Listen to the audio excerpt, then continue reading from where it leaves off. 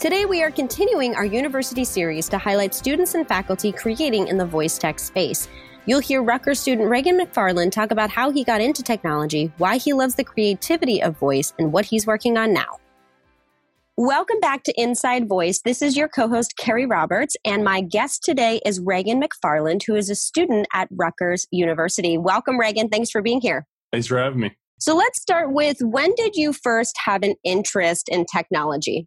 I've always been kind of a techie guy. My family comes from a tech background. My grandpa worked at Texas Instruments. My dad's big into tech and whatnot. So I've always been around that with my family. And then I kind of took an approach to the programming side of things when I was around in middle schools when I was really interested in it. And then kind of went online, did some self-taught stuff, and just been learning anything about programming that I can ever since.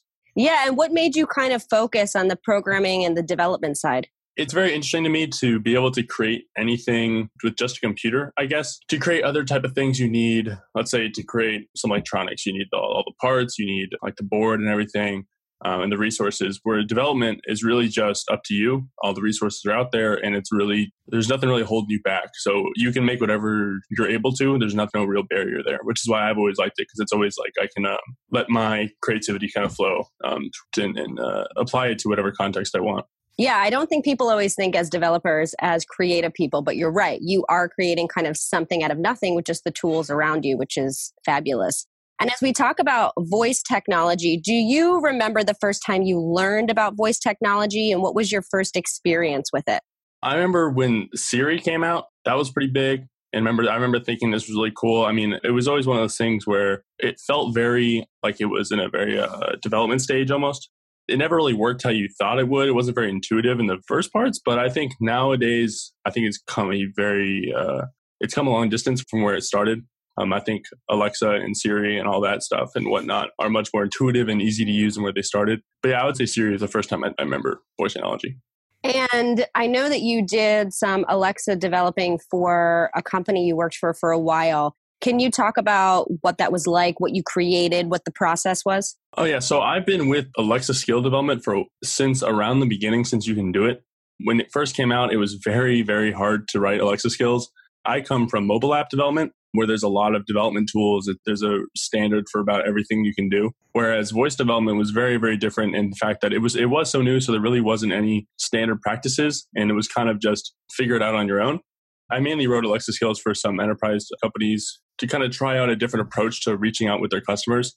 But that was back when it was very hard to write Alexa skills. But recently, I'm kind of at a point now with Alexa skills where I'm trying to find the next big thing to kind of push voice into the next spot it needs to be.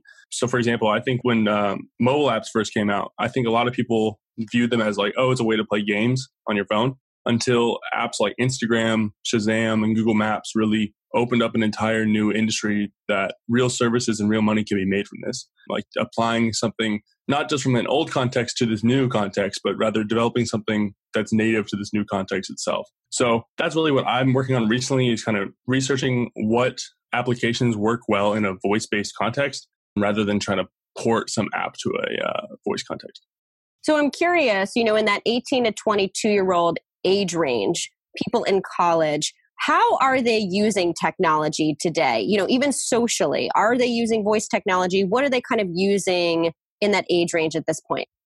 I think in terms of voice technology being used, I see very little use of it. And I think that's due to the fact that voice technology, I think, was pushed out earlier than when it needed to in certain applications. I think when Siri first came out, 90% of the time you'd ask a question, it would say, here's what I found on the web, which is slow. And it was slower than just searching on Google yourself. So I think there's kind of that negative connotation of voice being kind of slow and clunky.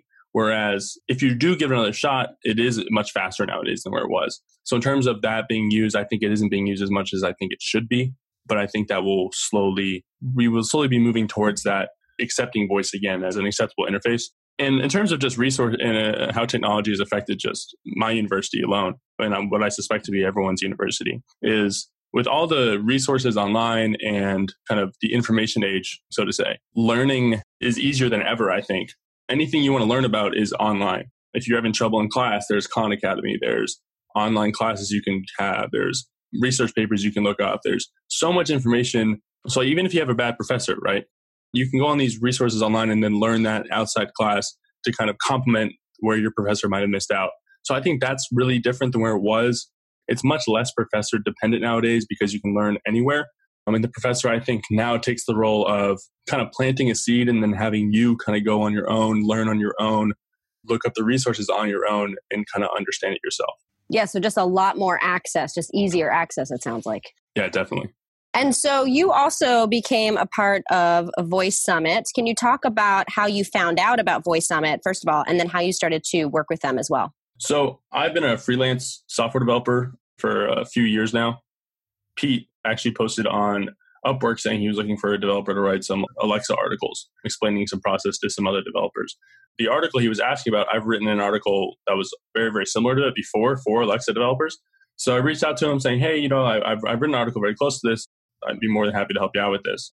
And so I wrote the article. We had a good experience with that. And he mentioned this Voice Summit that he was running. And he was saying, oh, it's in New Jersey. And I live in New Jersey. It was about an hour away from me. I totally wanted to be a part of it. It sounded great. It was definitely a great experience. I mean, going to it, it was a ton of fun. I basically did anything that was needed to be done because I hate just kind of sitting around not doing anything. So even if it was something tedious or if it was something bigger, if it was a development issue, if it was a registration issue, I was totally down for helping with anything. So I was kind of a all hands on deck type person. And I know you were helping a little bit with the hackathon. Can you talk about maybe what that was like or kind of what it was like to meet other developers within this voice tech space? It was great. So me and another one on the Modev team, Jake Kelly, him and I helped run this hackathon where it was around 100 registrants developed skills for using Twilio's VoiceBot AI or their API for their voice bots, Samsung Bixby or Amazon Alexa skills. So we had the Samsung team there, Alexa team there, Twilio team. So they would help the developers, help them with their issues that they're running into. And all the developers would work on some project that they felt solved a problem, a real world problem, and competed for prizes. And what I loved about it, though, is that since we had kind of a more open-ended design requirement, it allowed them to really work on anything that they're passionate about. So even if it wasn't the most usable application they made or something, it was something they were so passionate about and believed in. And had such a great time writing it. So it was great to see people work on stuff they love. That's wonderful. Do you have any advice for students that are maybe studying computer science or software development or anything like that about getting into voice technology or a way to encourage them to think about getting into it? Nowadays, voice technology is much easier than where it was to get into. There's plenty of resources. The tools nowadays for Alexa skill development especially are 10 times what they were when 3 years ago. If you run into a problem, there's most likely an article written for Alexa skills to solve that. So my best advice I can give is just write an Alexa skill. You do the tutorials, edit some lines of code, see how it's working, and just work through your own version. It's going to be hard. You're going to run into issues. It might not work for a little bit, but you definitely will get something up and running over time. And being able to see something you've built work in the flesh is a great feeling. Honestly, anyone who's computer oriented definitely has the ability to do it now. You can even write some Alexa skills without knowing how to program with their interface builder. My number one piece of advice is just go out and do it. And you're going to run into those walls, but you have to keep on pushing, get through those barriers, those obstacles, and just work towards what you want to work towards. I like it. And if somebody wants to connect with you, if they have questions or they maybe want to work with you, where could they do that? What's the best place? Is there a website or on social media? Social media is best for me. So my LinkedIn, just Reagan McFarland. And then my Twitter is @ReaganMcF. Perfect. And the last question I want to ask you is, why does voice matter to you? I think voice matters because if you look at how we communicate with other people, there's always tens and thousands of dollars or hundreds of thousands of dollars even dumped into how to make an interface intuitive, how to make an interface usable, how to have an interface make sense, right? And if you look at over the years, voice is a very, very, it's probably the most intuitive interface there is. You don't have to teach someone how to speak, right? If they're old enough to use your Alexa skill, they're old enough they know the entire interface. And so I think we're in a transition where the conversational designers are going to be the new graphic designers, in that I want to be able to build something for an interface I don't have to teach, right? I want to build something for the interface that everyone already understands and is easy to use. Wonderful. Well, thank you so much, Reagan, for being here. We appreciate it. Thanks for having me. Thank you for listening to the Inside Voice podcast. We greatly appreciate you being a part of our community. And if you enjoyed this episode or you like the podcast, we would love it if you would subscribe, follow, like, share, leave a review of the show. If you have any questions, comments, feedback, people you want to see on the show, things you want to learn, feel free to send us an email at keri@modev.com. That's KERI@MODEV.com. And be sure to check us out online at voicesummit.ai. Thank you, and we look forward to chatting with you next week.